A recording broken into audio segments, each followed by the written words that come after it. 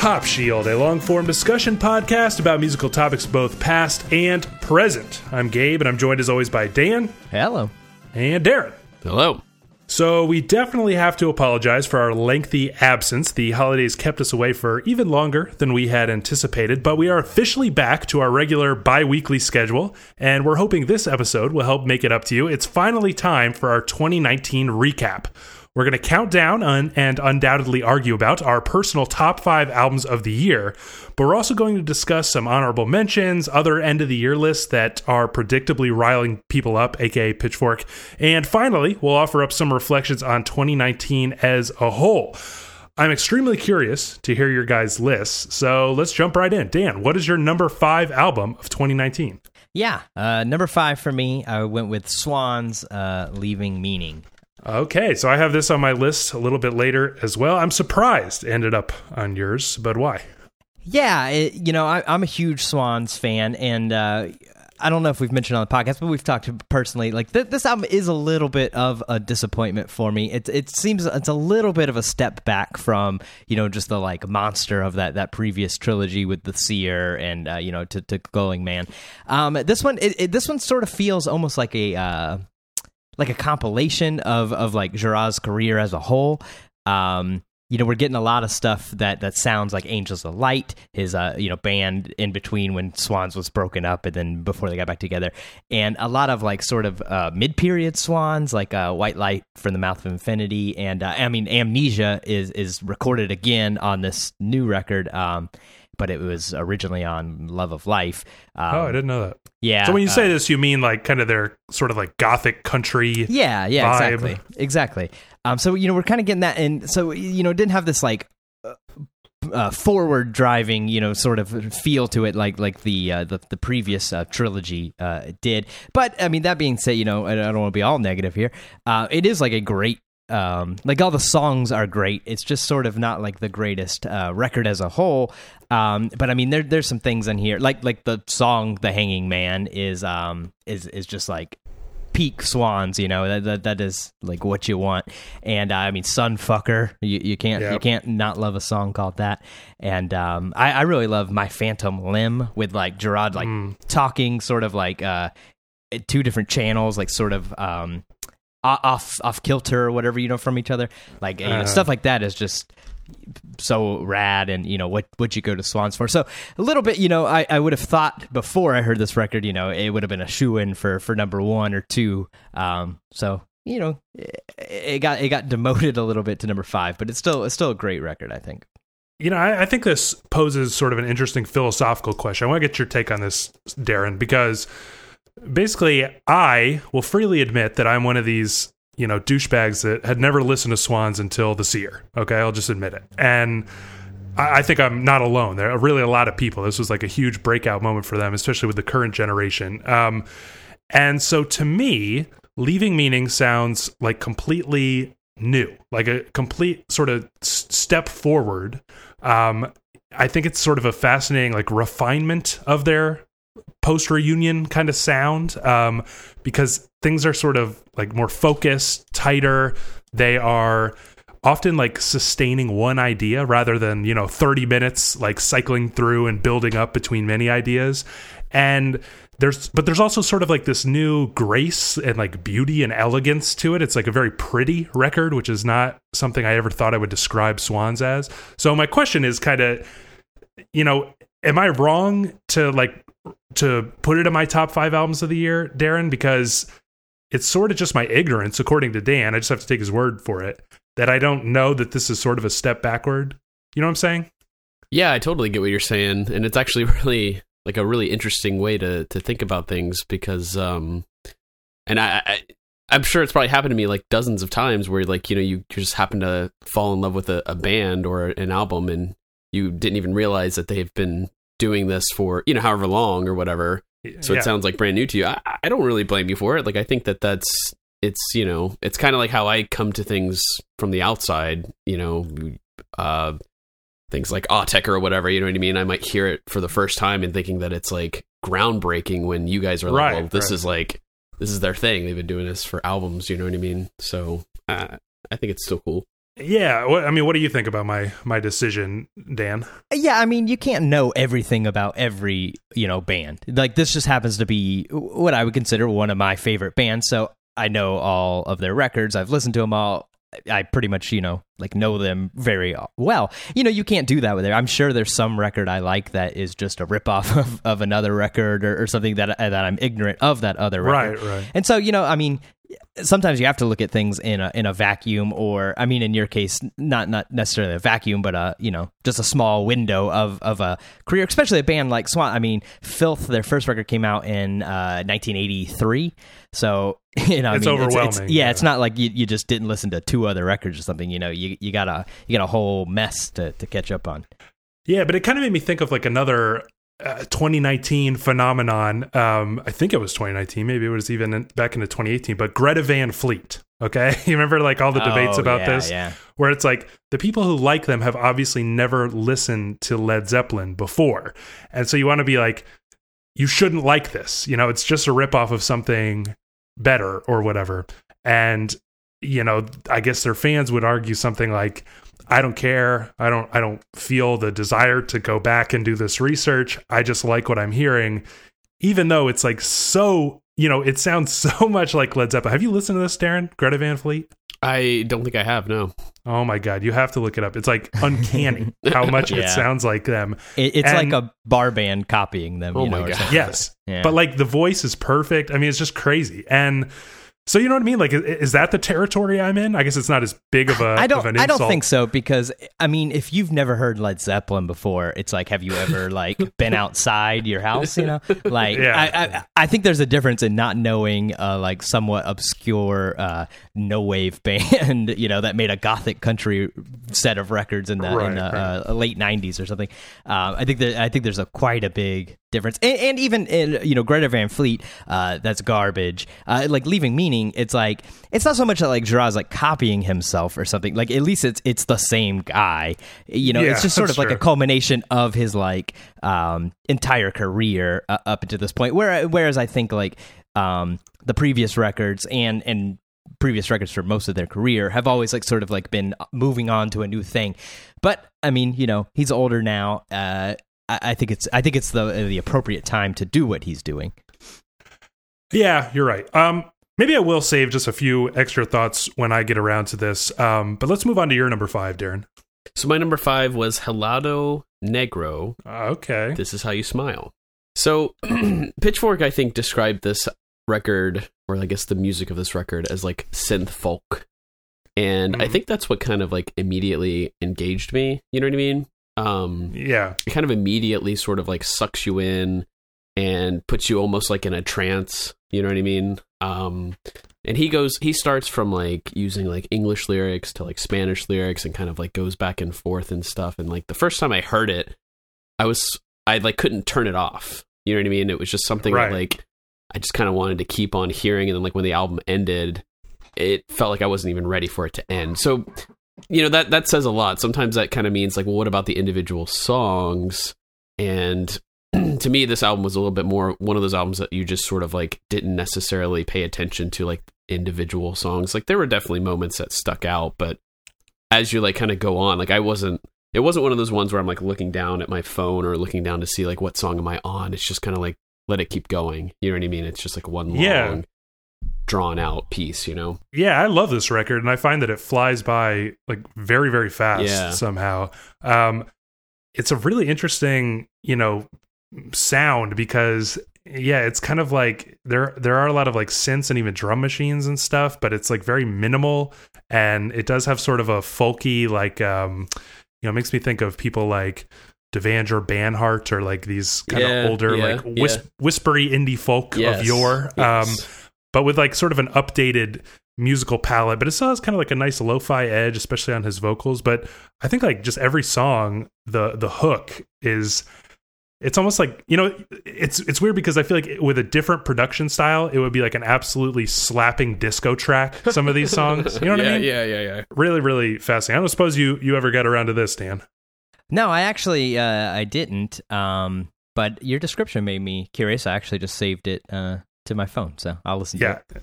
It's I think definitely worth it.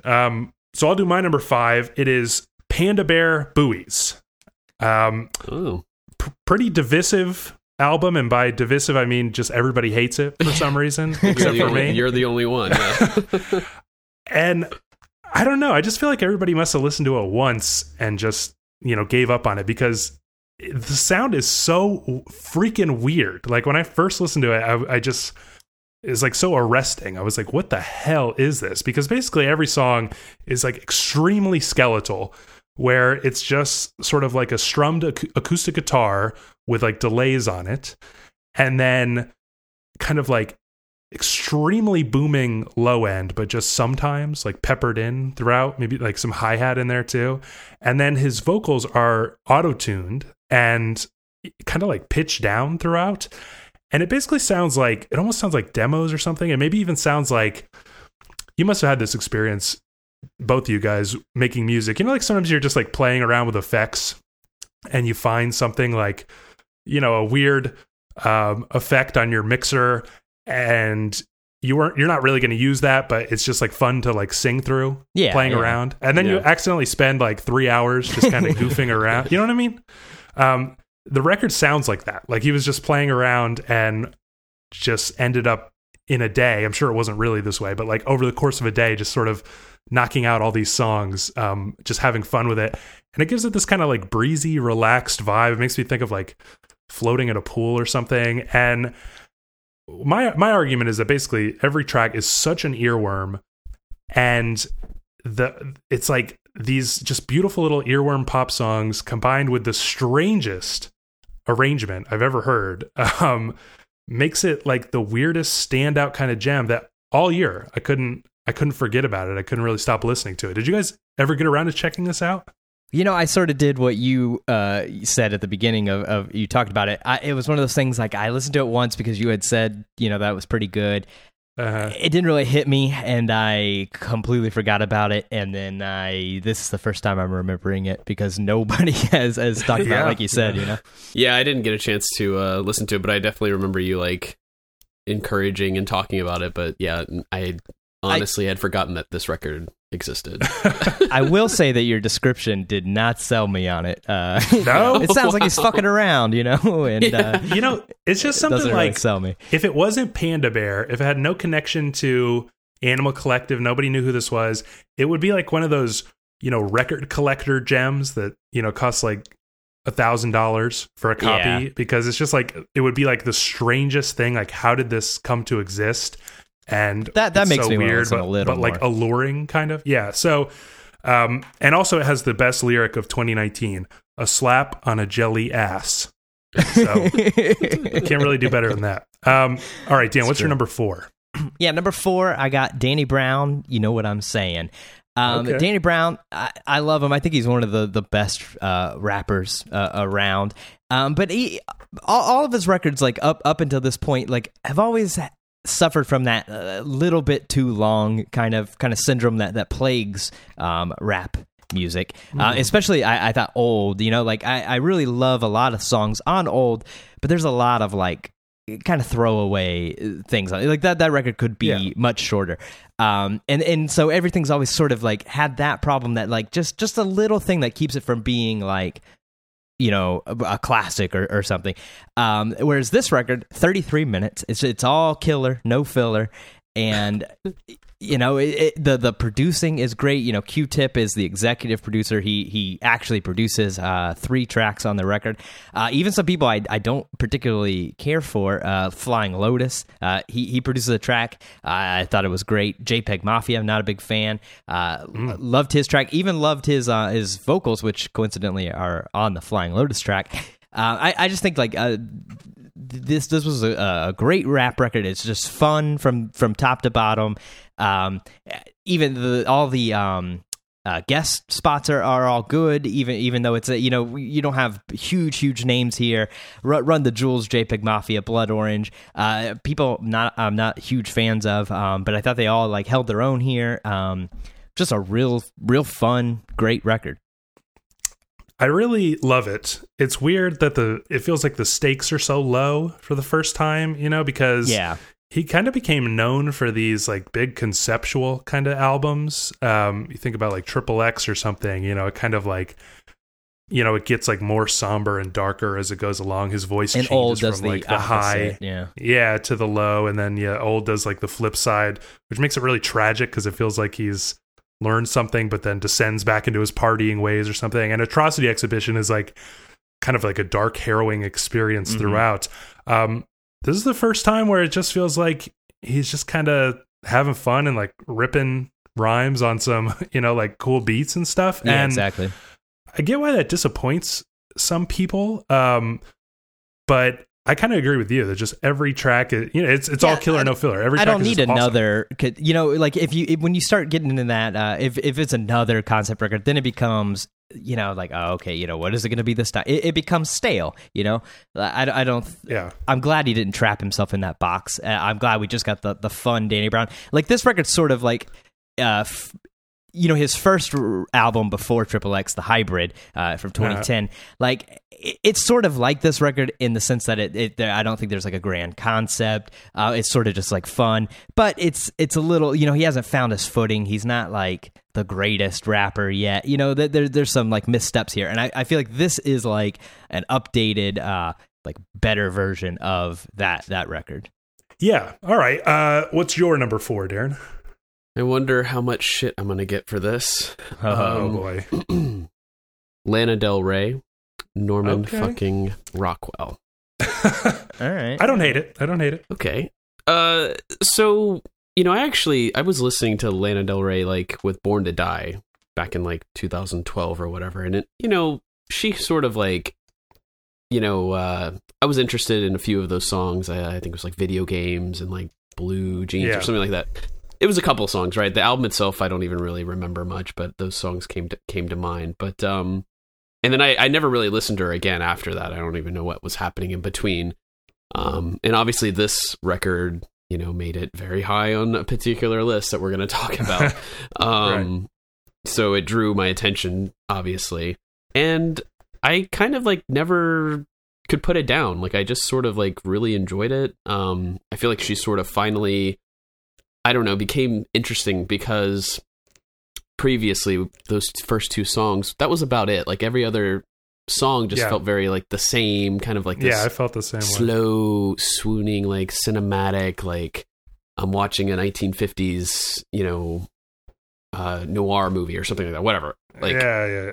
And so that theme still is here. I mean, it hasn't like changed, it hasn't like transformed necessarily, but I do feel like the songs are a little more fleshed out. I find her willingness to just, I don't know, say the word fuck so many times, like, pretty interesting overall. And it kept me interested. Yeah. The record itself kept me interested pretty much the entire time.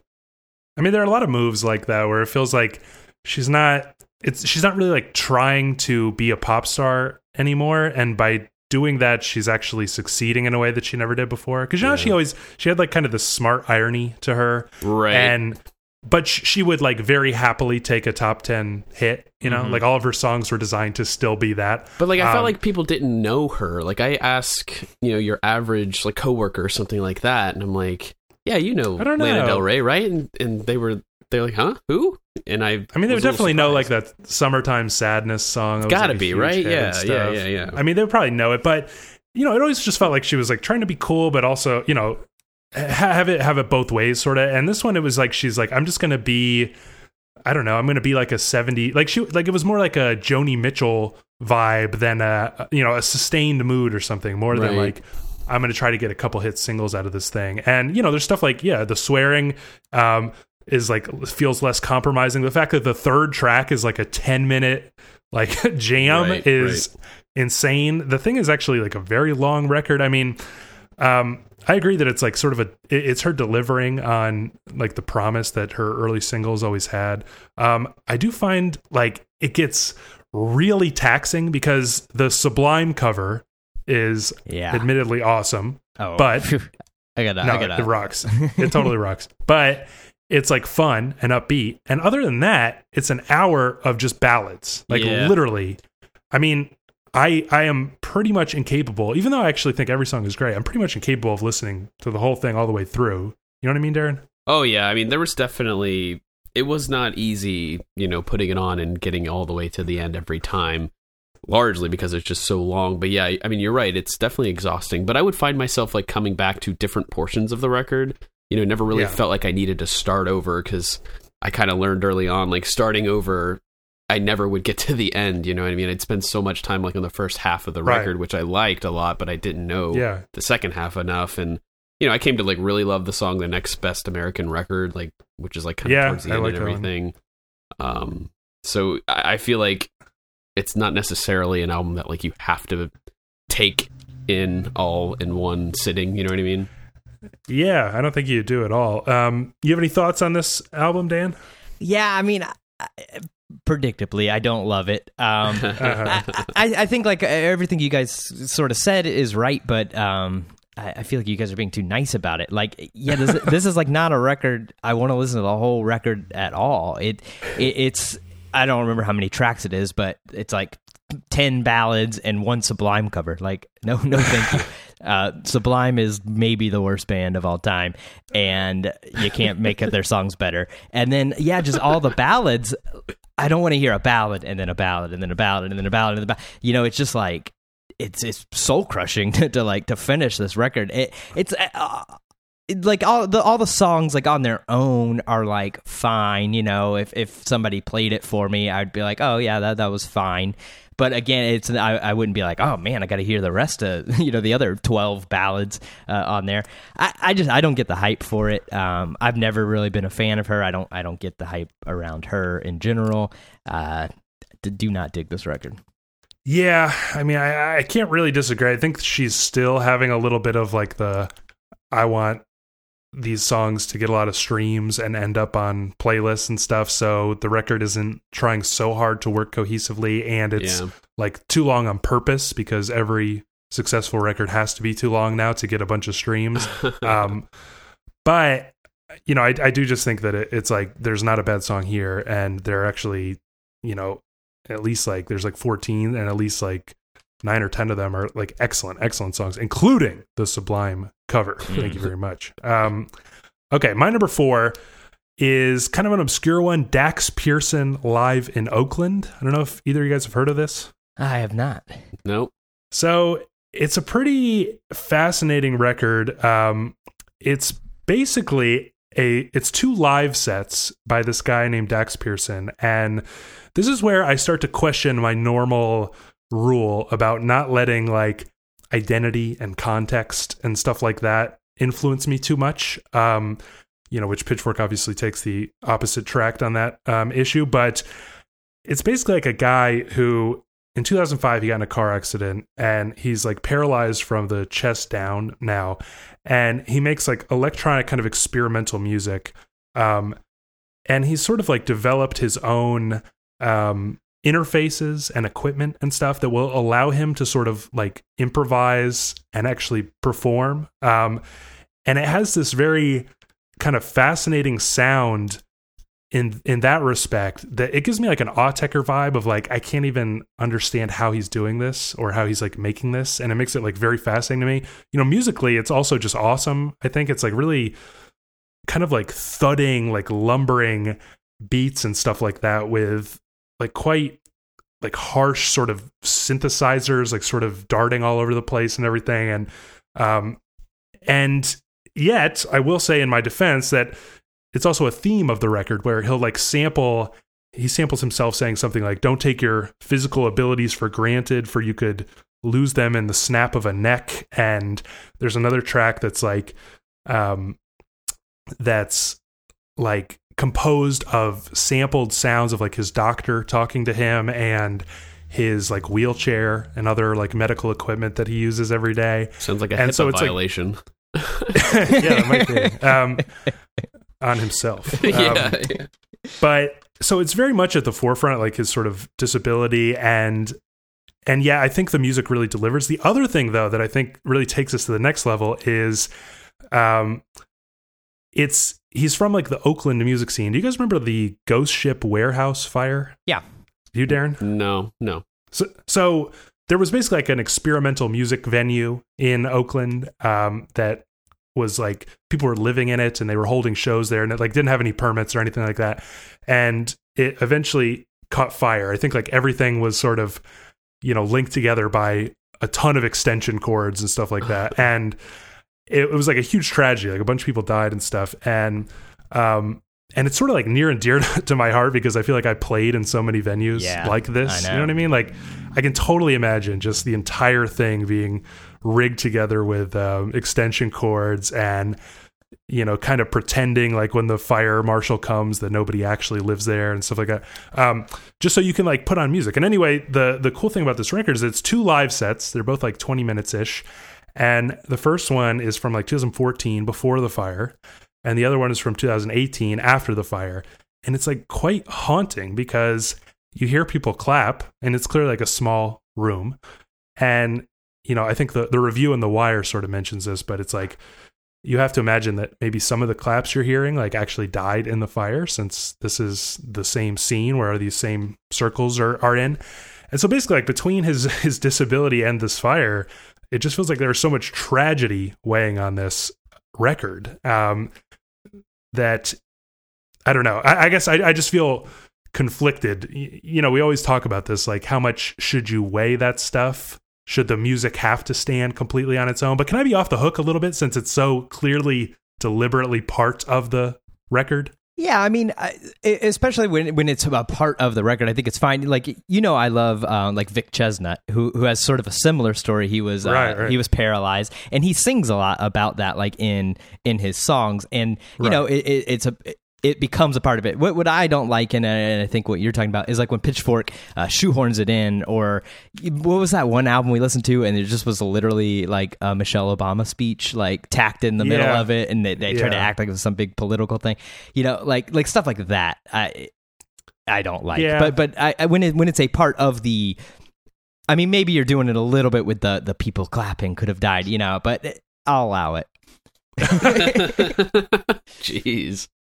I don't know. I just like, I can't stop thinking about it, but I do feel like it's a little, I think it breaks my rules a little bit because I think musically the record is awesome and it would be like in my top 10 of the year, top 15 of the year without any of this. But like with this stuff that I can't stop thinking about while I'm listening to it, it just vaults it up because it makes it like a conceptual art piece, like beyond just a record. But okay. Number 3 for you, Dan, is? Yeah, number 3 for me, I got Sun with Life Metal. This is their first record of their own in quite a while, since Canon in 2015, which was a bit of a disappointing sort of record. It's real short, not that great. And so really, this is the first one that's been awesome since Monoliths and Dimensions, which I believe is 2009. So, it's just great to have them back. This is a band, if you're listening to a Sun record, you know what it's going to sound like. You're getting crushing, massive guitars, distortion. This is just for somebody who wants to hear what a billion amps sound like together, and just sustaining a note for however long. And I love when they do things like they do on this record. It's just each song's just a side of vinyl. We got 4 tracks here. We got 2 discs. You're in for the haul. And I just love this, like, it's one of those things you just can get lost in. You put on your nicest pair of headphones, lay down, close your eye, and you can just swim in all this, distortion and guitars, and there's other things in it. Someone plays like a Moog. I wanted to ask, actually, is that sort of new for them? There's like cello, there's some vocals and stuff. No, they're like when I saw them live, there was like a guy playing a synthesizer like with them, and that was 4 or 5 years ago, and they've had vocals on other things. Usually it's the guy who's on the Mayhem's first record. I can't think of his name off the top of my head. But it's not incredibly new. In fact, like I don't think anything on this record, or really anything Sun does very often, is new. It's just it felt like it was a little brighter. Like it wasn't so like dark and crushing. It was like kind of heavenly feeling. No, I mean with the title, which is like a joke, on death metal, life metal. It's so, but it like. it being a joke, it sort of still makes sense. It does sort of have that sound. And I mean, this was this and the like companion record Pyroclast were recorded by Steve Albini, and I mean, he's just a great producer. I think he worked like really well with like this type of thing. This is the best sounding Sun record, like production wise and everything. Just a great record, both of them. Yeah. I think they're both really brilliant, even though they didn't quite make my list. Darren, what was your number 3? My number 3 was Angel Olsen's All Mirrors. Okay. All right. How come? So I remember when the album came out, and I think, Dan, you had sort of like, you weren't really too hyped about it. And so that kind of made me like not all that interested, but I ended up checking it out anyway. And I think it was you, Gabe, that actually said you felt like it was a little bit more of a return to like kind of her original sort of like style, like kind of having her vocals sort of buried and sort of like after that country. What was the previous one? I can't remember what it was called, but My Woman. My Woman. Yeah, that was so like, her vocals were so clear and up front. And I remember I think we reviewed it on the old podcast, didn't we? Or at least I remember talking about it. But yeah, this one, I mean, Dan, I'm really interested to kind of know like why you don't like it, but I feel like it's an expansion of like kind of her original sound, sort of what I was really wanting from on My Woman, and I felt so like disappointed when it just wasn't that. Are you still feel that way?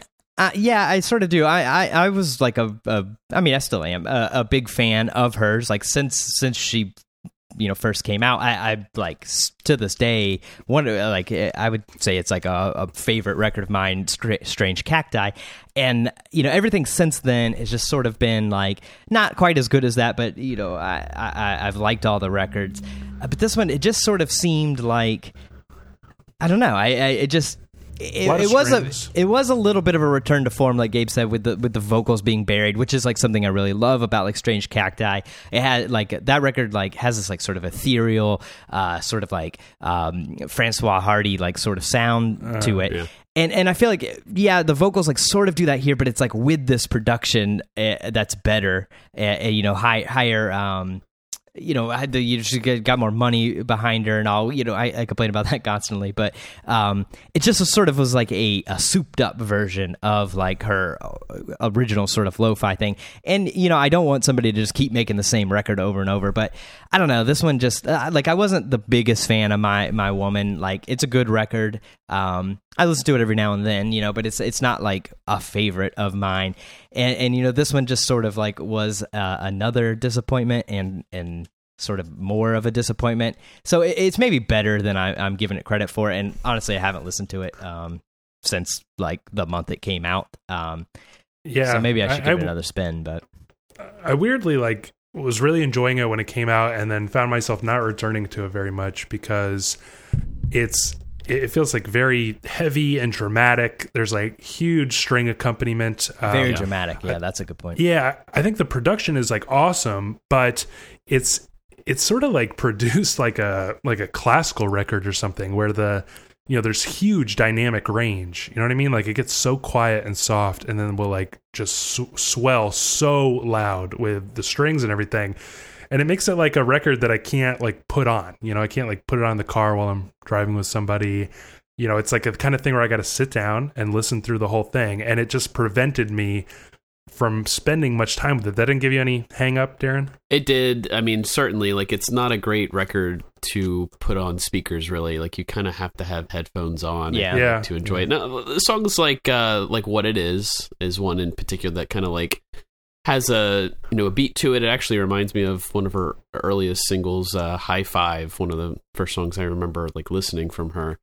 But yeah, like especially the Lark, like the first song, it's like so quiet. It's like hard to like be able to like listen and pay attention to if you don't have headphones on. But I mean, I feel like there's like a lot of like really great flourishes like pretty much after that I mean, who cares if I can't listen to it like in the car or whatever? Like I'm okay with like listening to it on headphones. I don't know. I enjoyed it, and I kind of continue to enjoy it. And I feel like it's just an It's really the natural progression that I kind of like thought would be the direction she would take. I mean, obviously, you might want somebody to go more lo-fi, but that's just not what happens when somebody gets famous and makes more money, like you said, Dan. So if anything, I would accept this over like what My Woman was. You know what I mean? Yeah. Well, actually I guess I don't know the story exactly right, and I'll probably fuck it up, but she was like working on these songs in like a very lo-fi, like solo guitar kind of intimate way, and decided to create these arrangements, but liked both of them so much that sometime this year she's going to be releasing like the original version of the album. That'd be interesting. Yeah, you had told me that. I hope that still comes true, because I would really like to hear that version. Yeah, I'm actually very interested to check that out. My number 3 is Swans, Leaving Meaning. Nice. I said some of my piece, but I guess I just want to add that for me, I've always thought of, I love Swans, but I've always thought of listening to them as work, and this is the first one that I really was just compulsively listening to it. I think it's like I said, it just sounds like gorgeous, but it's just much more focused. It's like a very taut hour and a half instead of 2 hours. And to me, it's just like a pleasure to listen to. The other thing I just to avoid emails, I just want to mention, yes, Swans was canceled this year, weirdly, I think. I think that was 2018, actually. Yeah, I guess, but or maybe even 17. It was a while ago. Yeah, it raises some. Well, this year it was like when I really felt it, because all of these best of the decade lists, like Swans isn't appearing on any of them, which is crazy, because everybody loved The Seer and To Be Kind. But I just feel like it's such a 2019 problem where it's like I love this record and yet it's become like almost political to put it on your list or something.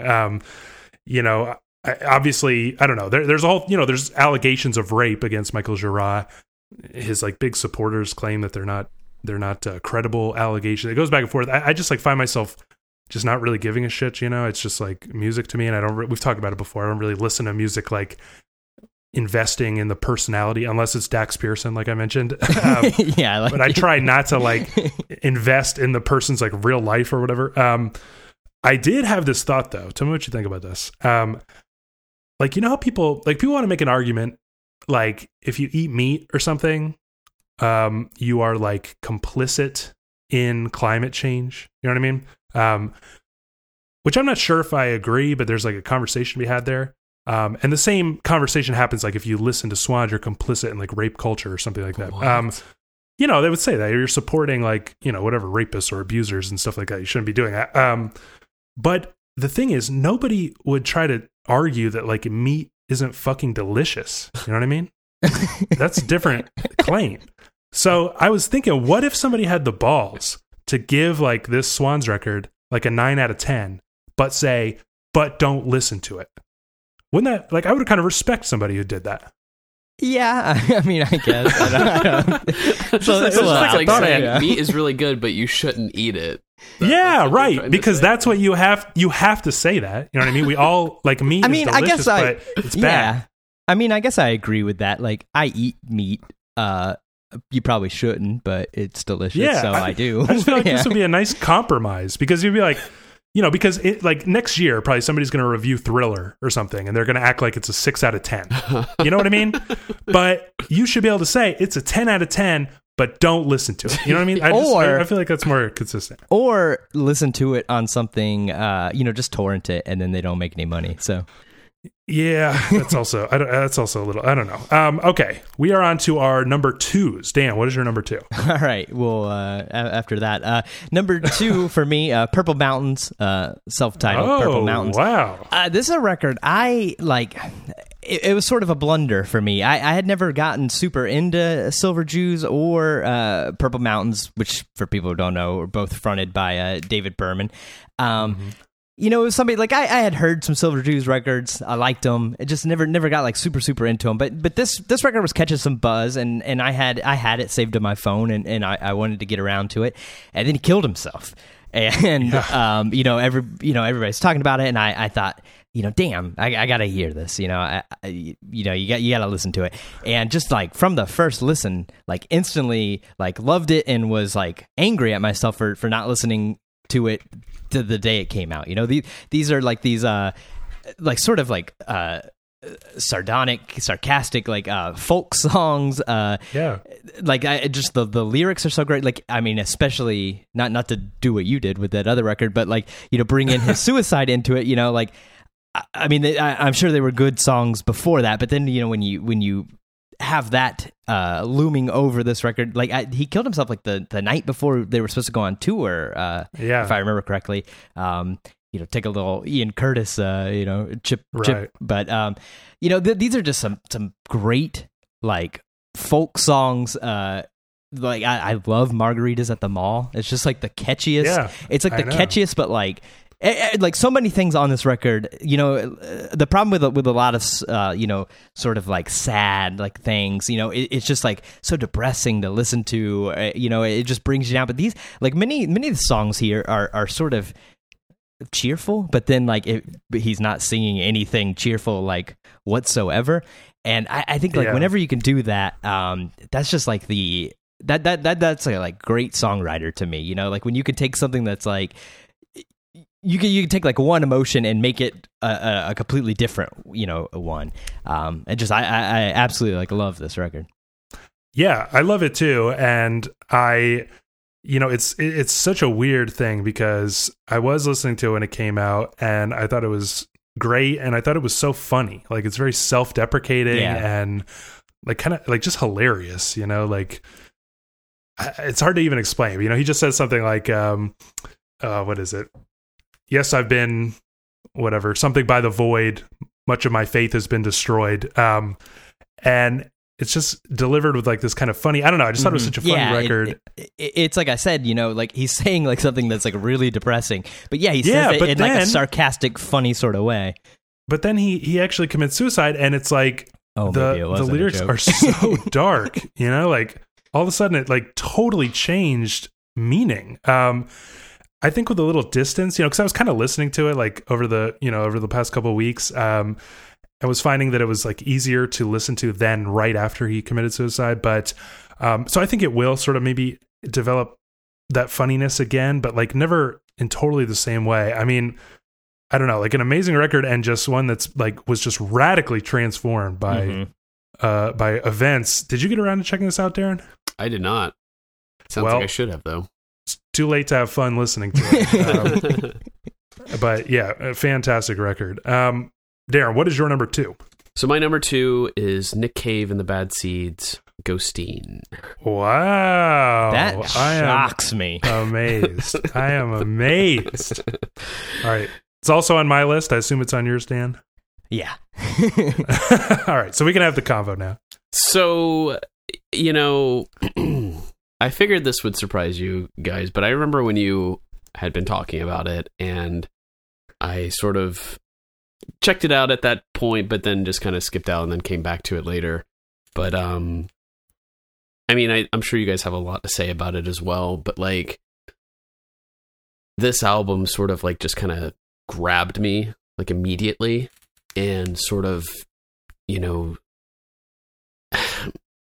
never let go, It's obviously it's an incredibly like dark record, like very harrowing, like, and obviously knowing the story of like his son and all this stuff outside of it, just, it obviously kind of reminded me a bit of like Mount Erie's A Crow Looked at Me. Right. But I don't know what it is, but like Mount Erie, like I didn't want to listen to that record again, like after having heard it, you know what I mean? Right. And maybe it's because like the lyrics are just so plain and so like explicit, like exactly the exact emotions that he's trying to say. Whereas like Nick Cave is a little more poetic, I feel like, about it. You know what I mean? Like, yeah, the music's more interesting, and it's I don't want to say theatrical, but it's like a movie, almost like a film kind of playing out. Like he's telling a story, especially the last track and everything.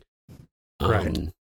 It just, and I don't want to say that it's like entertaining, but like it's a record that I feel like I could I don't know. It's like reading a good book and like wanting to come back and read that book again, or a favorite film, like wanting to see that again. Like I never described A Crow Looked at Me like that because it was just so sad and depressing and so raw, I guess. Well, I feel like it's very helpful that, you know, like with Mount Eerie, he's just sort of like confronting his grief, like in the most direct way possible. Right. And this is like Nick Cave kind of looking for peace. And it's, you know, it's unclear really if he totally finds it. It feels to me like the darkness kind of slips in here and there in quite devastating fashion at points. But because he's sort of like searching for this peace or like searching for something to believe in or something, the music kind of takes on a pretty serene and like sort of elegiac quality. You know what I mean? That makes it not so crushing. It makes it like actually quite beautiful and peaceful, you know? It makes you feel like you're, at some points, like you're in the album cover, you know, which is like almost absurdly, like exaggeratedly peaceful, I think on purpose. But you know what I mean, Dan? Like how it's not so difficult because it's actually very beautiful. No, exactly. I mean, what Darren said is kind of exactly what I was thinking. Like, you know, I compared this to Mount Eerie, which when we reviewed that on the old podcast, I said like it was a great record. I never want to hear it again in my life. You know, because like you said, Darren, it just was like in your face, like, you know, my wife died, you know, like that's what the album's about. Whereas like here, I think like if you didn't know that Nick Cave's like son had died, you could maybe, I mean, you know, it'd still sound like a sad, you know, record, but it wouldn't be maybe as like personally, you know, like devastating. Like whereas like Mount Eerie, there's no hiding in it, you know, like you said, Darren, Nick Cave is a little bit more poetic, you know, things are like sort of drenched in you know, metaphor or whatever, and yeah, the music is just so much more interesting. Like this does not sound like really any Bad Seeds record that precedes it. You know, there's barely any, if any, percussion, you know, on it. It's like very like ethereal and like sort of synth heavy. It's just like it's this like great end cap to this trilogy, you know, Skeleton Tree and Push the Sky Away, and then this record. It's just like a monster. I mean, like Darren said too, you know, just from the first time I listened to this, you know, I'm a huge Nick Cave fan. I love him. I knew I was probably going to like this record, but this is one of those records, and this is like a thing that doesn't happen like too often. Like when I listen to it the first time, I like immediately know this is a great record. I'm gonna love this record for a long time, you know. And this like definitely did that to me. I mean, I think this has been number one on my list since whatever day it came out, October 4th, 2019. You know, so like since I first heard it, you know, I sort of like knew that this was gonna be number one. I mean, just absolutely fantastic. And at first, like when I hadn't heard the record yet, I thought it was weird how he's like splitting it into these two discs and stuff. You know, I think I joked about the, you know, just trying to double the sales, you know, being a double record, but it's like really split in sort of a nice way, and something that's kind of lost with streaming. Like the first half is sort of like from, you know, one perspective, and the second half is sort of like from his perspective. And, you know, like those last three songs are just like real, you know, heavy. I mean, Hollywood ending with that like fable or whatever, you know, about Kisa having this baby that dies and stuff, and you know, going to the villagers and you know, learning that everyone knows somebody, you know, has had somebody die in their lives and everything. It's just, you know, with Nick Cave doing this like falsetto, you know, singing that I don't recall him ever doing before. Just, you know, this is just a fantastic record. It's definitely the sort of record I think that like if you experienced, you know, a close relative or somebody like passing, that like it would be a record that I feel like would help you get through that. You know what I mean? Whereas like Mount Eerie, I would only feel like I was just being reminded of like how dwelling. Horrible. Yeah. I mean, I guess I would quite confidently say that if his son didn't die or anything, I would still give this like a 10 out of 10 because it's just for sure. It's just an absolutely magnificent record. And, you know, I had the weirdest experience. You know, you said like you put it on, Dan, and you immediately were like bowled over by it.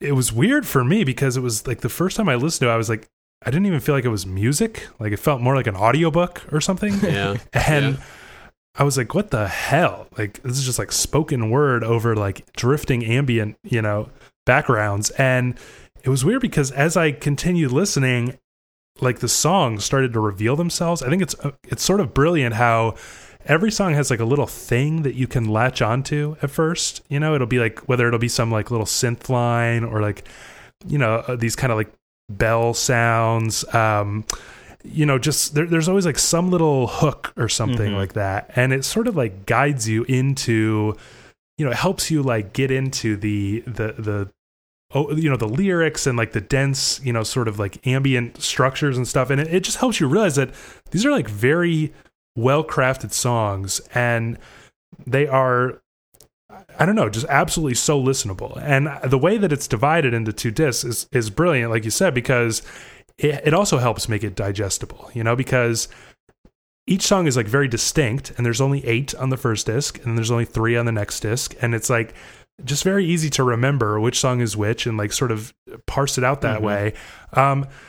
It's just like it's just not overwhelming at all. It's really like, I feel like he's, in a musical way, like sort of literally taking your hand and just like guiding you into this. And it makes it like extremely listenable. It makes it just that much more, amazing as just a musical thing. And I do think the arrangements are absolutely fascinating, but then, and then it's like the almost the cherry on top is like the really devastating emotionality to it. And like, there are parts that are really, like the whole Kisa thing you mentioned is like, I mean, just jaw dropping. Like I remember I was listening to my girlfriend is a bit of a softie, and I was listening to like this album and had told her a little bit about it. And I'm listening to like Waiting for You.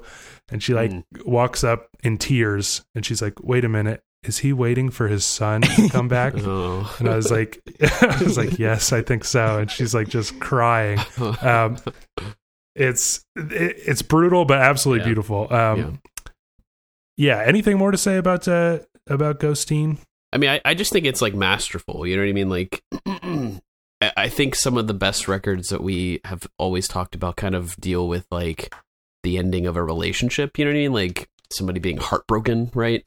And we don't get I don't feel like there's as many albums out there that, somebody takes the subject of like death and is able to just create something, just like a magnificent piece of art from it. You know what I mean? Like you would almost think that like you would just become discouraged, like talking about it or even like trying to, come to grips with it. But instead he creates like brilliance. Basically, it's like I'm obviously not really nearly as talented or not talented at all, but like there's no way I feel like I could do something like this. You know what I mean? Like to put all of that energy into something and release it to the world is, I don't know. Yeah, it's amazing. And I think he talked a little bit about feeling like how like he basically like couldn't write for a while, and he was sort of saying like just how you feel like, oh, I didn't do this topic justice, or like I didn't capture this right.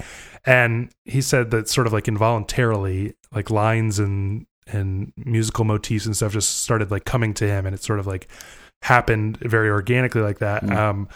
But it is amazing. Like, you just can't think of a greater encapsulation of tragedy.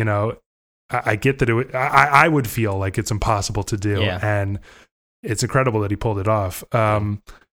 Okay, so I guess in a moment, that was your number 2, Darren. I guess in a moment it'll be clear, everybody else's list. But my number 2 is a $75 bill. I Was Real. Anybody check this out? Yeah, I did. That one actually almost made my. It sort of bounced from 5 to 6 and ended up on 6. Yeah, this is kind of like a. It's just so like it's like made for me. It's like I want it just injected directly into my veins, It's sort of like this West African like desert blues jams mixed with like, New York minimalism, like Tony Conrad and stuff with like these droning strings. There's like a lot of like John Cale style. Some of the jams get like so raw sort of that they're they sound sort of like White Light, White Heat by Velvet Underground. It's like it's just so fucking cool. And then like the percussion, it's like hand percussion, but it's made on like sort of, he like makes these boxes and things like that. It's just like, I don't know. It's just the kind of thing like on paper, I'm like, that's going to be my favorite thing ever. And then it somehow exceeds my expectations. It's just incredible. Absolutely fucking slaps. I mean, every just like jam is just like banging. And some of the tracks are like in, you know, have like 21 beats to a measure and stuff. And they still fucking slap. I can't believe it. But, you know, it's a little bit like, you know, it makes you think of like the most hip, like guys that, you know, I don't know, work at a record store or something, you know, and like just borrow bits and pieces from the coolest shit that they love. And I'm here for it. And I also, you know, not to get too political, but I feel like it was sort of a tragedy this decade that like appropriation, you know, quote unquote, became taboo. Because, you know, you think about like how fun it used to be, like how a lot of our favorite artists, like in the early 2000s, you know what I mean? They were just like freely borrowing from everything. And it was like not uncommon to hear like, oh, you know, like this band like combines tribal drums with like, you know, Indian raga with, you know, whatever, blues. And you know what I mean? Like there was sort of like a freewheeling spirit to that. And it became like a little bit uncool. And I just love that these are like guys that, you know, they live in New York and they just are like, you know, why not? Why shouldn't we like search outside of the music we've always known and like find interesting? Because there's like there's like Middle Eastern vibes to this. There's like sort of raga vibes. I mean, it's just like, you know what I mean? Like it's inspiring. Don't you kind of miss that? Yeah, I mean, you know, this record, like I think what you said is a good description of it. Like it sounds like some cool guys, sort of like us, that you know, spend too much time listening to music that nobody else really listens to or cares much about, and borrowing pieces from that, and you know, making a band from it. It's just like an absolutely like great record to just throw on. You know, like it's strange it being like so sort of like you know, borrowing from these like sort of unpopular sorts of music for being that it's like very like listenable, and you know, like you could put it on in the car, you know, and I have and everything. It is funny, like their band name is awful, $75 Bill. Like in fact, like you had listened to this and you told me to listen to it because you thought I'd like it. And you know, I saved it in my phone, and I really like 100% thought it was gonna be like you know, some like backpacker rap or something. And I was like, I really like sort of put it off for a minute because I didn't want to listen to like I wasn't ever in the mood for like a rapper I didn't already know. And then, you know, I finally was like, oh, I got to get to that. I listened to it, and I was like, oh, it's like the opposite of that. Yeah. And you know, really enjoyed it. And like I said, you know, it sort of like bounced around in my list when I was making this. Like it would be number 6 if we made a top 10, I think. Yeah. Are you with me on this, Darren? That like I'm hoping that in the 2020s it becomes like okay to just borrow from other cultures again. Yeah, I mean, I think that was some of the most fun that you would have with like music, like hearing totally, you know, like just having that freedom and not having to feel like you have to be so PC about everything, you know what I mean? And like careful about what you do and how you use things, you know what I mean? Like when we were way back in the day, like making music and stuff, like it never mattered, right? It was just like, what's the weirdest, coolest thing that we could like come up with and like just throw it on there, you know? But yeah, and we were listening to stuff, you know, because like I think the 2000s really started this trend that I think $75 Bill is like born from, which is like, you know, like these reissue series of like obscure African music and stuff, you know, like that became like so cool at that time. And everybody was listening to like this really obscure shit that would get like a cool reissue or compilation, and you would be like, damn, like I fucking, you know, I'm so fascinated by, I've never even heard of this country, you know, and now I'm listening to like music from the late 60s from this country or whatever, and we, you know, we would get inspired by it, and it's like, I don't know, I just think that's, I'm just like, I'm proud of these guys that they just went for it and did it, you know, it's just fucking badass to me. Okay, so that was my number 2. Dan, I guess we know your number 1 then. It is. Thank you, Darren, for taking the sails out, or the wind out of my sails. But Nick Cave and the Bad Seeds with Ghosteen.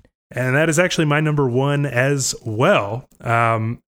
I'm wondering, Darren, what album is more meaningful and impactful and moving? And Ghosteen. God, now I'm starting to like regret the choice I may have made. I'm gonna give you guys a guess though. I'm curious. Did Weezer release anything this year?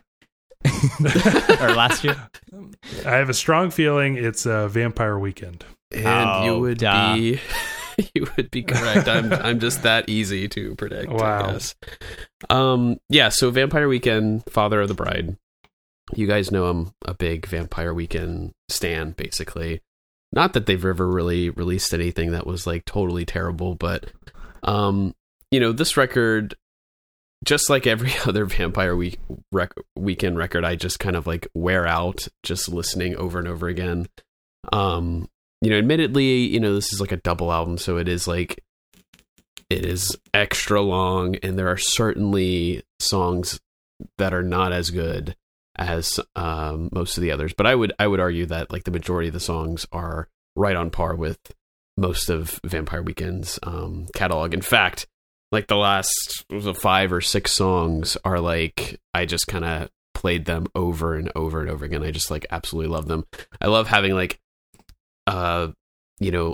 Ezra like singing with the girl from Haim or whatever. I think that was like really, really cool. Honestly, I wish like almost the entire album had that, because like the songs that she was on are just like the biggest highlights for me. But Stranger, Spring Snow, and then the last song, Jerusalem, New York, Berlin, just I feel like magnificent songs. Like he's just a really great songwriter, you know what I mean? And it's kind of weird talking about this after like kind of like pouring out, gushing over Nick Cave and right. Giving him so much credit for like taking such a like heavy subject and creating something masterful for it. And then this album is just sort of, just on the much lighter side of things, but still a record that I played more than anything else in 2019 for sure. Yeah, I've been like a huge Vampire Weekend fan until now, and then for some reason I've been unable to like get into this record, and I have yet to even make it to the end of the record, like that stretch that you're mentioning. Wow. I get like a little bored as I go through. I find the production really strange. It's like very, you know what I mean? It's like very clean and bright. It sounds like almost like 80s-ish, like makes me think of like 80s Paul Simon, which Paul Simon is like obviously the god of Vampire Weekend, but it's like, I don't know, it was like a little off-putting at first, but I find that every once in a while I think, you know what, I should give that another shot, and it's like I make it one more song through, and it's like I enjoy myself and then get like bored. So, by like 2025, I'm going to get all the way through and I'm going to probably really like the whole thing. No, we're going to do a Vampire Weekend podcast. Okay. We already promised the people that, so. We did. So we will be forced, I'll be forced to get into this, but it's like, I have a strong feeling I'm going to eventually like it, but for some reason I've had like a hell of a time doing it. But all right, that is our top fives of the year. I want to talk about some honorable mentions and stuff, but I'm wondering if they'll just kind of come up organically if we discuss some other lists. First, naturally, I think we should discuss Pitchfork's always controversial list. Darren, could you read their top 10 albums of 2019? Yes, so we have number 10, Purple Mountains with a self-titled album. Number 9, Weiss Blood with Titanic Rising. Number 8, Finesse with Agora. Number 7, Helado Negro with This Is How You Smile. Number 6, Bad Bunny with X100 Pre. Number 5, Solange with When I Get Home. Number 4, Angel Olsen with All Mirrors. Number 3, Big Thief with UFOF. Number 2, FKA Twigs with Magdalene. And coming in at number 1, Lana Del Rey with Norman fucking Rockwell. Really emphasize that fucking. So we got a chance to actually talk about a handful of these in our own list, but are there any others, maybe even throughout the whole list, that you think we should mention? I did like that Finesse record, and honestly was a little surprised that it was so high in Pitchfork's list. They normally have a token, electronic ambient thing a bit higher up, or lower, I guess. rather. Yeah, But it's weird that it made the top 10, but it did feel kind of like their token experimental artist this year. And I actually love him, but this record I found like a little ordinary or something. I don't know why, it just didn't really click with me. yeah, it's not my favorite of his, but I did enjoy it. Everything else just sort of like, you know, we talked about Lana Del Rey. FKA Twigs, I thought it was okay. You know, it was fine to listen to. I thought that was such a drag. Did you listen to this, Darren? I did not actually. It's so boring to me. I cannot get it. Like, I don't know. I find this actually, it's like a theme here because... Well, that's how I felt about Big Thief. Yeah. Yes. I just didn't think it was that interesting. I didn't know. Or the other record of theirs this year. You know, Yeah, they released right. 2 and everybody loves both of them. So, like, I don't know what the deal... Like, it's weird because, like, Lana Del Rey, I mentioned I like it, but I get so bored by the end. FK Twigs, I'm, like, basically immediately bored, and it just, like, never picks up. Big Thief, I find, like, very dull and boring. Angel Olsen, it's, like, so dramatic that I tire of it. You know, even, like, Wise Blood, who I liked her last record a lot, but this was, like, so mellow, and I just was getting so bored. And I was like, why is there, like, entire top 10 just boring fucking records? I don't know. I mean, it's just, I don't know. Any other thoughts on the list as a whole? Did it outrage you? Did you find it predictable or what? I mean, it was sort of predictable. You know, Lana Del Rey obviously was going to be number 1 because it was like, I forget what number it was on the end of the decade list, but it was the highest 2019 record by far. You know, so I guess that sort they of... were handing out some like high ass scores this year for the first time in a long time. Yeah. Like over 9. Yeah, I mean, this is sort of, and I guess we'll talk about this, but you know, this is sort of like the first year that in you know, since basically high school, that I kind of didn't give a shit what Pitchfork was saying or picking or anything. Like, I don't know if I aged out or I patricianed out or what, but just for the most part, I did not have any like interest in this list or really what they were having to say this year. Yeah, what do you think about? Well, the I mean, list it's just a little discouraging because, like, you know, when I come to these lists, I sort of start from the beginning, and I mean, you know, a couple of these records on here I put on my list and I enjoyed them, but then, like, you know, Big Thief, I kind of had high expectations for. I mean, some of these I was just like, okay, like, well, I just didn't understand it. It really made me feel like I was like out of touch or something. But one thing I did want to mention, I mean, this was like the year of like Billie Eilish, and Billie Eilish, I think, was on the the top somewhere. I don't know where it was, but yeah, even though they didn't give it like a particularly good score, it ended up at number 21. I was pretty surprised, but I thought they would give it a higher score. But I mean, I liked the record. I thought it was fun. I think we talked about it a little bit on like a previous podcast or whatever. I just wanted to. That's another one actually. I revisited it on this. You know, I made this long ass drive to Florida as part of my holiday travels, and I was re-listening to a bunch of this stuff, and I forgot that it's like very fun. And then you remember like the last 3 tracks are the most boring shit in a row. Oh, like, yeah. Such drags, and it's like. Again, I was thinking like, God damn, why is every record so fucking boring this year? But it's like admittedly a fun, you know, fine record, but damn, it like falls apart at the end. Yeah, I don't know. I mean, I wasn't like really, I was actually surprised because it seemed like everybody commenting on this, you know, on Reddit and other places, there was less outrage about this list than there usually is. And it felt like they weren't really pulling as many stunts. And it felt just like very on brand for Pitchfork, which is like, basically pop, but any pop with like a slightly arty edge, you know. And I don't know, it just sort of had an air of like, well, I really don't hate the list, but like a lot of the albums on it, it's pretty boring. Some absent BNMs, Black Midi, very hyped new rock band, Young Thug, which they gave a BNM, Sun, which you mentioned. I know that always like annoys us, right? When like they give, you know, they give records like not that great score, and then they it somehow ends up on the list, or vice versa.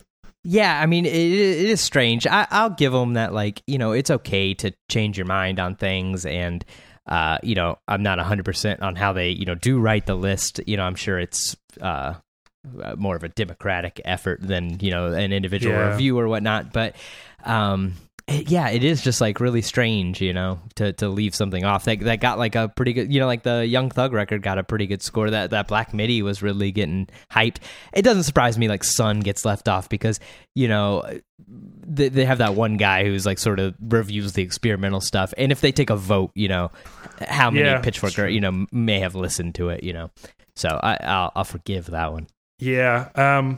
Well, I think an interesting contrast is Rate Your Music's rankings of the albums of the year, you know, which is compiled by the people on Rate Your Music. You know, they rate and score everything.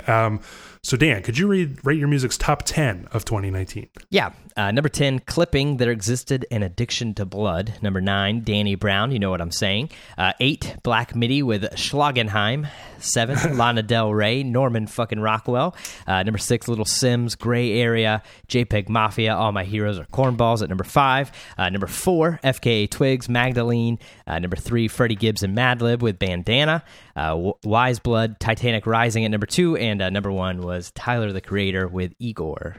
Yeah, I mean, so I think there are a couple of these that are worth talking about. Does it strike you as, I can't even decide if I'm like wrong about this, but it feels like extremely different, sort of, even though there's a little bit of overlap, like just extremely different from Pitchfork's list. And, you know, do you agree with me? And like, what is that? Does that mean that like Pitchfork and its readers are getting farther and farther apart? Do you kind of have that feeling?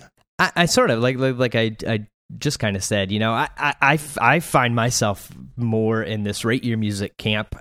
You know, I don't love all these records. In fact, I really hate one of them.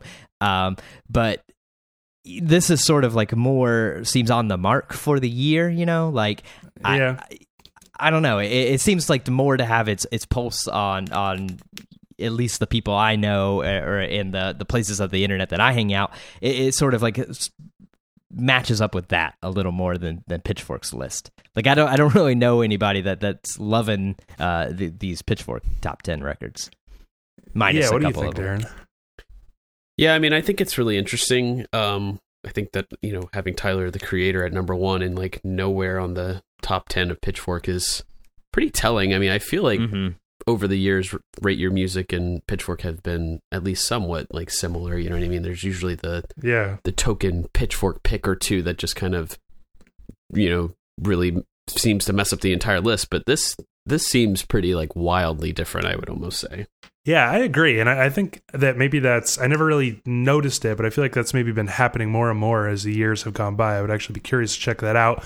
And I do think that's a product of like Pitchfork's decade, which we talked a little bit about in our, you know, 2010s wrap up, where it's sort of moved into that, like it's moved into pretty much pure pop, even though they kind of stick with like the pop that they could make a case is like a little artier. And, you know, their readership, I think, is just they've just sort of gone into like the more clickbaity world where they're hoping for sort of like quick clicks from Facebook or whatever, Google results. And the hardcore readers that used to be there, I find that people are a lot like you, Dan, where I'm just like noticing that people say, well, I don't really go to Pitchfork anymore. I go to Rate Your Music for recommendations. And, you know, which in itself creates sort of a weird, there's something weird about that since the people are deciding and then also reading. It's like a circular kind of thing. But I don't know. I just thought that it really jumped out at me this year, how much difference there was. Any records on this list, you know, you guys have any thoughts about? Did you guys like Igor? I thought it was, you know, pretty cool, but I wish he would rap.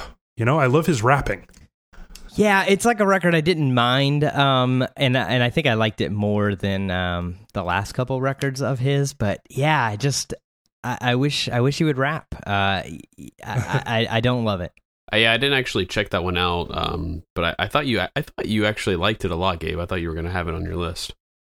I liked it a lot. I listened to it a lot, but it's sort of like it just felt like a fun kind of like summer record or something, and it was just like cool production. But it was just like, it actually annoys me a little bit how instead of like rapping, he would like kind of, sometimes he would actually rap, but it would be like his voice would be like so affected and like buried, you know, like as if he didn't want to be front and center. And it's like he was like purposely just avoiding like, you know, being there in the middle. And I love Flower Boy a lot, but I even felt there that I wish he was like a little more present and not just relying on the production. So But I will say that it was the kind of record where, and actually all the records that made my list were this way, where it was like, I listened to it for the first time and I had to like immediately listen to it again because I thought it was like such an interesting new sound kind of. I do want to shout out Bandana by Freddie Gibbs and Madlib, probably my favorite rap album of the year.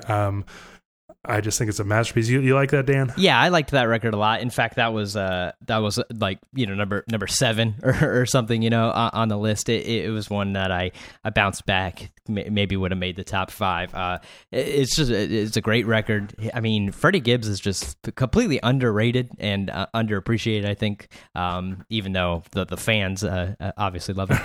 Right. I will say though, on this list, Clipping, that exists in Addiction to Blood, that may be the corniest shit I've ever heard in my entire life. I was so stupid. I could not get past. It was like, I don't know, like some mall ninja shit or like neckbeard. I don't know. It was awful. I hate their first record too. I kind of liked it. I actually had never listened to them before, and I get what you're saying, but I thought it was like a little bit like tongue in cheek. It's kind of like using these horrorcore tropes, and like a lot of the sounds are very like horror soundtracky. It felt like what I assume ICP sounds like. I've never heard anything but that Magnet song, but it's what I assume ICP is. I thought it was pretty cool, and I'm like, I said this before, but any record that ends with 18 minutes of a piano burning is all right in my book. Darren, did you have any honorable mentions you wanted to shout out? We didn't talk about the Tom York record on the list. I mean, I definitely enjoyed it. Unfortunately, I didn't really like come back to it all that often. I checked out the J-Som record, and I really, really loved her, but just couldn't really get into that record. We didn't talk about Tool, even though I felt like all 3 of us liked it. True. We did like list. Damn it! I'm glad you brought that up. I felt like we had sort of talked about in our end of the decade like episode. We talked about like albums that got like memory hold, and I feel like Tool sort of did that. Everybody was like really stoked when it came out and was like, oh, Tool actually pretty good and stuff. I haven't listened to that record or even thought about it since we finished recording that podcast. And I really did like. I like legitimately was enjoying it for a bit, but I think like maybe it was just like, I don't know, nostalgia or like really wanting. No, we've aged out. I think let's just admit it to ourselves. I think I think you're right, but that was like sort of something that surprising. Like I didn't see it really pop up on many end of the year lists, or if any. I can't remember if it was. It might have been. We've talked about this before, where it's like you're just so surprised that it like is actually pretty good. Yeah, that it wasn't just straight garbage. Yeah, you like think it's better than it actually is, but then I didn't find myself really returning to it at all. Beyond that initial delightful surprise, the one record I really want to shout out, it was my number 6 album of the year, 100 gecs. Oh god, motherfucking amazing record. I know you hate it, Dan, but it is like it is so fucking awesome. It's like. I don't know. If you don't know, you just got to check it out. But it's like the most. It sounds like that Crazy Frog shit from like it's something the early like that. 2000s. It's so, but it's awful. like the most insane, like I don't know, like Gen Z crazy shit. Like what it must. It's like what TikTok must look like to a boomer. Like what. It's like just so discombobulating, and it's like the craziest like trap emo rap type of shit that's like, and it's just like 23 minutes of just a blast of like the crazy, it's like so exaggerated, like to the point where like it's like PC music kind of style, like over the top maximalism, but like cranked up like way higher. I think it's like a fucking masterpiece, honestly. Save yourself the 23 minutes. Check that out, Darren, and report back to me.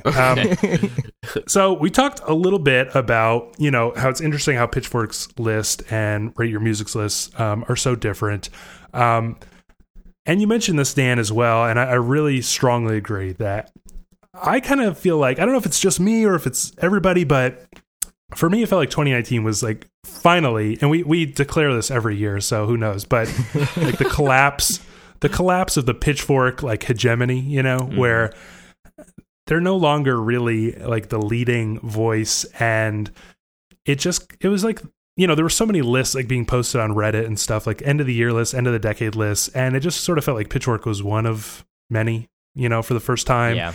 And I found myself, in 2019 kind of like just looking elsewhere, looking lots of different places. And it's like I had been doing that sort of my whole life, but it was kind of like there was always Pitchfork. You check out everything at Pitchfork B&Ms, and then you look around on the margins to find like interesting stuff that they're not covering.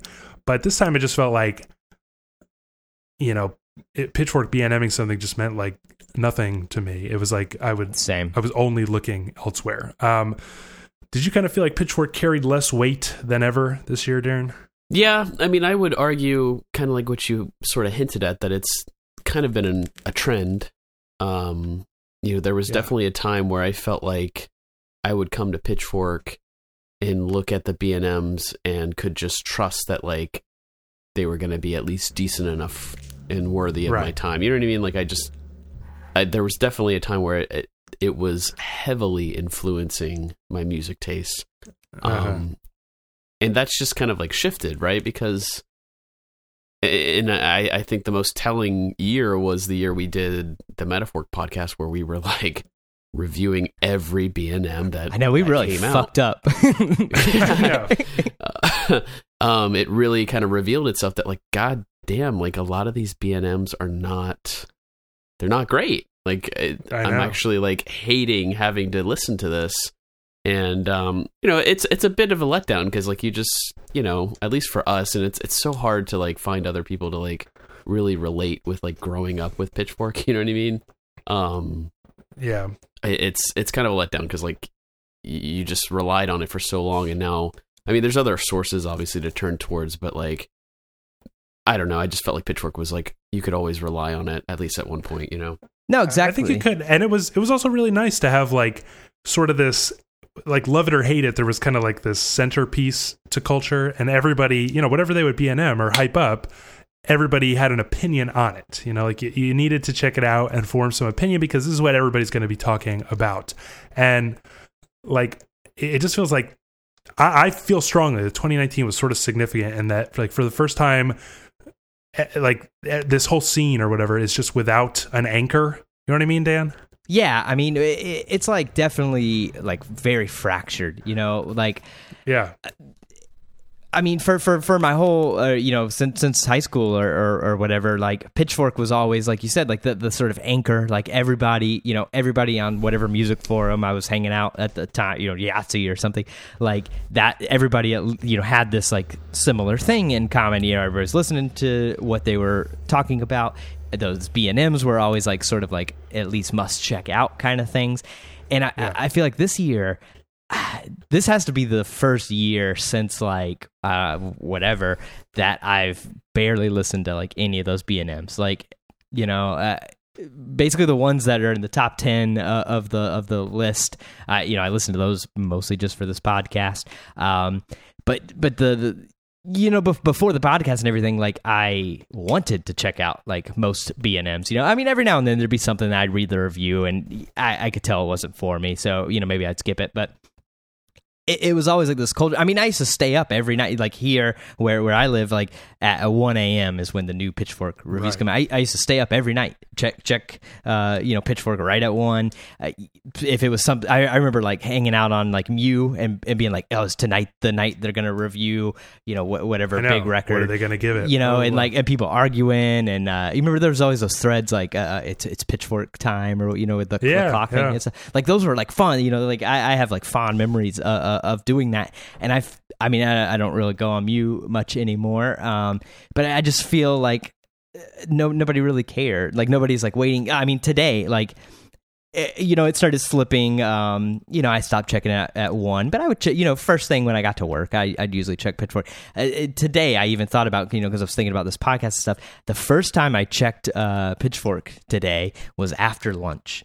And I was like, that 18-year-old Dan, would be ashamed of myself, or something. and even honestly, a lot of weekends and stuff, I just will completely, forget. And then like Monday I'll go back and see, I still like sort of check it just because, I like to stay abreast with what's going on. But it has like very much become not like an important part of my life anymore. I know. And it's weird because it's like, I don't know. I find that it's hard to discuss music and stuff, but I'm always looking for like people talking about, you know, a new release or something. And, you know, it's weird because sometimes like Pitchfork will BNM something, I'll give it like a listen and I'll be like, damn, this shit sucks. Like, you know, are there people who like it, or does everybody think it sucks, or what? And I can't even find anybody like talking about it at all. Like not on 4chan, not on Reddit. Like just there's no thread about it. Like nobody is, you know, it just got a BNM for Pitchfork. Yeah, I can't believe there's no thread. There's nobody even talking about That's it. Crazy. And yeah, and so it's sort of sad because there's nowhere to discuss these kind of things. But I do feel like, you know, and sort of talking about like, was 2019 a good year in music? I think it was pretty great actually for me to like branch out so much and just be completely untethered and just be sort of like searching many sources and, you know, just checking out lots of things and, you know, just discovering a bunch of things that are like so far off of Pitchfork's current radar. You know, it was like really fun and refreshing. You know, I've always been doing it, but it was like this year it just really felt like I was on my own. You know, I moved out of my parents' house for the first time or something. And I really enjoyed it. I do want to say, though, that I feel like this year it started extremely slow. It feels like nothing came out until like July. Did you feel that way, Dan? Yeah, I mean, I sort of thought it like stayed kind of a bad year. You know, like the only like two records that I think are like what I'll consider, you know, classics that I'll like definitely listen to for a long time, and not just because, you know, like I'll probably keep listening to Swans and Sun just because they're two bands I love, and you know I go through their discography every now and then. But like Purple Mountains and Nick Cave are like the only ones that I think are like great records that I'll keep in the bank. And I don't think it was like because Pitchfork or anything, you know, like I searched out, I spent a lot of time like with the Wire's end of the year list. I really enjoy them. You know, their end of the year list is generally, you know, it's 50 records long, and usually I didn't know 40 of them, or, you know, maybe 45. Right. And so I like really the past couple years, like have enjoyed like going through that 50 list. And, you know, last year, like I found a bunch of stuff I had never heard of. This year, I really liked the like Kaylee Malone Sacrificial Code like drone record. I really liked Matana Roberts' Coin Chapter 4. But those are sort of the only ones I came away from in the Wire list that I made. I haven't finished all 50 yet, but I've come pretty close. A lot of them I liked. You know, I thought they're pretty good and stuff, but like those two are sort of like the only ones that maybe would have, you know, made my list or something, you know, like I don't know, it just felt like I don't know, like kind of an off year. And another thing, a lot of like some of my favorite artists, and we should probably mention like Kanye released a record this year, and nobody even like this is the first time we've even mentioned it. Almost made it to the end. Almost. You know, like this is a year a handful of like some of my favorite artists, Kanye, Young Thug, Angel Olsen, like made records that I like just didn't really love or didn't think were that great. You know, like the Thug record I thought was good. It was fun. I didn't think, you know, I don't think it stood up to like Slime Season series or definitely not Barter 6 or anything. You know, I sort of felt like that with a lot of things. Like a lot of people just were sort of cranking out an all right record, a good record. I guess that's true. It's kind of a year of like, okay. It was okay. I don't know. I really felt like by the end that it was a Lightning pretty great Bolt was year. Another one. I love that Lightning Bolt record. I don't know why you don't. But there are like at least 20 records that I would call like fucking awesome. But they took a long ass time to come out, honestly, and it sort of like annoyed me. I hope that's not a trend. You know how like I can't stand like movies, you know, because nothing comes out until like November, and then they all come out, and you don't have time to like see all the ones you want to see, and then it's over for the next like 11 months. So I hope that music doesn't start to get like backloaded for list reasons, stuff like that. But you know, I think there were like so many records that I think were just so awesome, but you know, again, I think it was because I was like branching out so much. And it's weird, you know, because I'm like looking at like Rate Your Music, right? Like this Dax Pearson album it's got like 11 ratings on Rate Your Music, and one of them is me. And and you just feel like isolated. Like you wish that there was some way to talk about music or somebody writing about cool music that everybody was talking about. I'm going to miss those days, but I think they're over. What do you think about 2019, Darren? Admittedly, I didn't get to like listen as much as I would have liked to, just overall, but I definitely checked out a lot of stuff, and unfortunately, I didn't really like. There's a lot of things that just kind of immediately, I don't want to just say bored me, but it just didn't like interest me right away. You know what I mean? And I think to Dan's point, like, hey, I mean, there were some like artists, Kanye West being one of them, that released something this year, and I just wasn't feeling it. You know what I mean? So it's not entirely like the sort of, attention that Pitchfork gives it, but it's also the quality of the music, and just something wasn't quite as great for a lot of the records that I had hoped for. I mentioned J-Som earlier, even Big Thief. I mean, I liked Big Thief back when we talked about them on the podcast and stuff. It just wasn't a great year, I think, in terms of quality. Well, I think we talked about this a little bit on our end of the decade pod, but do you have any hopes for 2020? Do you feel like we're gonna? I mean, we mentioned like a lot of tried and true leaders of music sort of failing a little bit, or just releasing letdowns of albums this year. Maybe the old guard is sort of receding. The 2010s are officially over. It's time for some new blood. I don't know what's in store for 2020 in the world of music. Well, I hope Kanye gets out of his Jesus phase. Definitely. I don't know. I'm excited. We've talked about this, I think, off air. Trap music has been like the big voice of the last like handful of years, maybe most of the decade.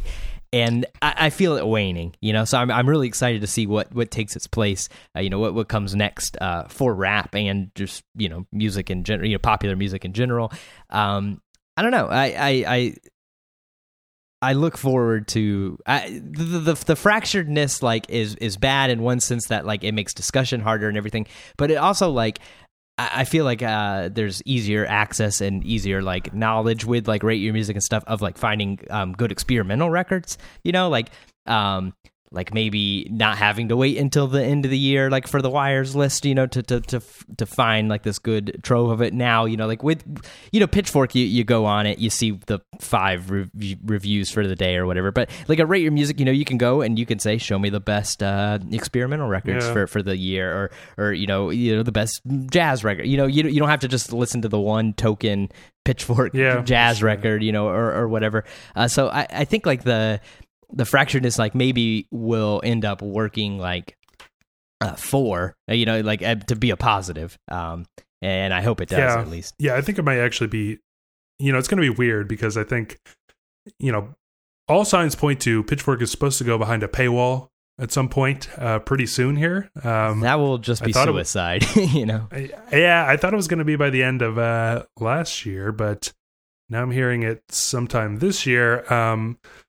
But basically, I think there's going to be a big vacuum. There's going to be like a huge fracturing, but maybe, just maybe, there will be like a rise of some new voices, or there will be some like new sort of anchor for people to latch onto or something like that. You got any hopes, Darren? Yeah, I mean, I agree with Dan. Hopefully Kanye turns things around. I mean, I think his, I mean, honestly, it's not just him. Like, I think he has a major influence over a lot of other artists, you know what I mean? Mm-hmm. And if it's not him, then hopefully there is somebody else who kind of like, steers the ship in a new direction for the rest of the 2020s. I want something to like really excite me. Like, as much as I love, a band like Vampire Weekend releasing a record, I don't want to just keep talking about the same bands that I listened to all throughout the 2010s. You know what I'm saying? Yeah, exactly. Certainly. And it doesn't feel like Vampire Weekend is going to like, revolutionize music and like start reverberations throughout the world of music, like right, those days are over. Right. Yeah, exactly. That time is kind of already passed. You know what I mean? Same with like a Radiohead record. I mean, if a Radiohead record came out, of course I'd listen to it, but like, the days of Kid A and OK Computer. Yeah. I mean, that's long past. So I don't know, Yeah. just something different to shake things up, even if it feels like something that I've heard before, like just having a new band kind of take that spot, I just think it's like really. I think we are not alone, but it's just bizarre to be thinking like, I hope that everything changes. Like that's how we're ending the year. That's how we're ending the decade. Like, please, for the love of God, let it not be the way it is. You know what I mean? Like in 1999, nobody was saying that. They had like, Flaming Lips and Radiohead and Beck and Bjork and stuff, and they were probably like, damn, let's keep riding this fucking wave, but like, I don't know. I guess I have a feeling the whole music world is like, come on, let's do something else now. All right. Well, what do you think? We'd love to read your thoughts on the air. Email us, popshieldpod@gmail.com. And we got a lot of emails while we were away. We'll get to some of those next episode. And speaking of next episode, as usual, we're not sure what we're doing yet. But check like Instagram, Twitter, maybe Facebook. I'm bad about posting there. And we'll try to let you know once we know. So if you like the show, help us out by subscribing. Leave us a 5-star review wherever you get your podcast. Stay connected, Twitter, Facebook, Instagram. All that is at PopShieldPod. And we'll see you in 2 weeks. See ya. So long.